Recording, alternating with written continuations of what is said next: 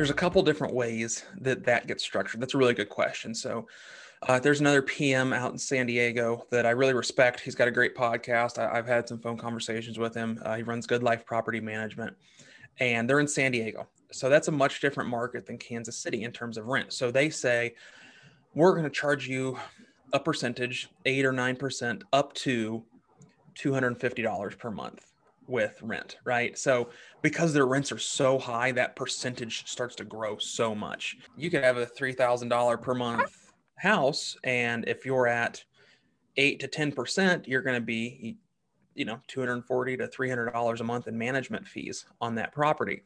So, they'll cap it at 250 or something like that.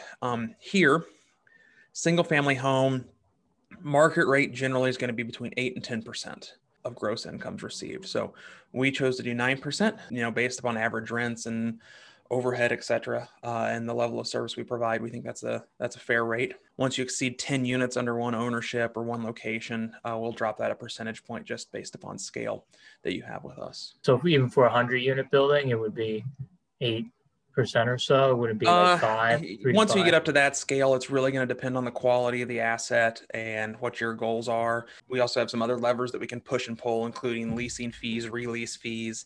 Do we have somebody on site? Do we not have somebody on site? Once we get somebody on site, it becomes a little bit different of a pricing proposition there. Some of them, you see other estimates that come through. It's like, hey, you're going to pay personnel plus 4% or personnel costs plus 6%. Everything gets charged back to the owner. So there's different ways that you can structure it for whatever's best for the PM as well as whatever's best for the owner. In your structure, is it typically the 8 to 10, let's just say, hypothetically, plus personnel, or?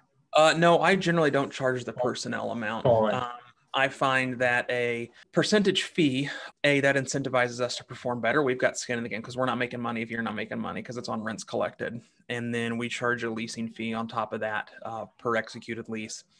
Generally, that pricing model from what I've seen on other propositions I've seen comparing what other PM companies have offered for the same property, ours tends to come in a little bit lower, and I feel like it's a very fair price for what we're getting and what we're giving. Especially if personnel is included in that. That's exactly. Big difference.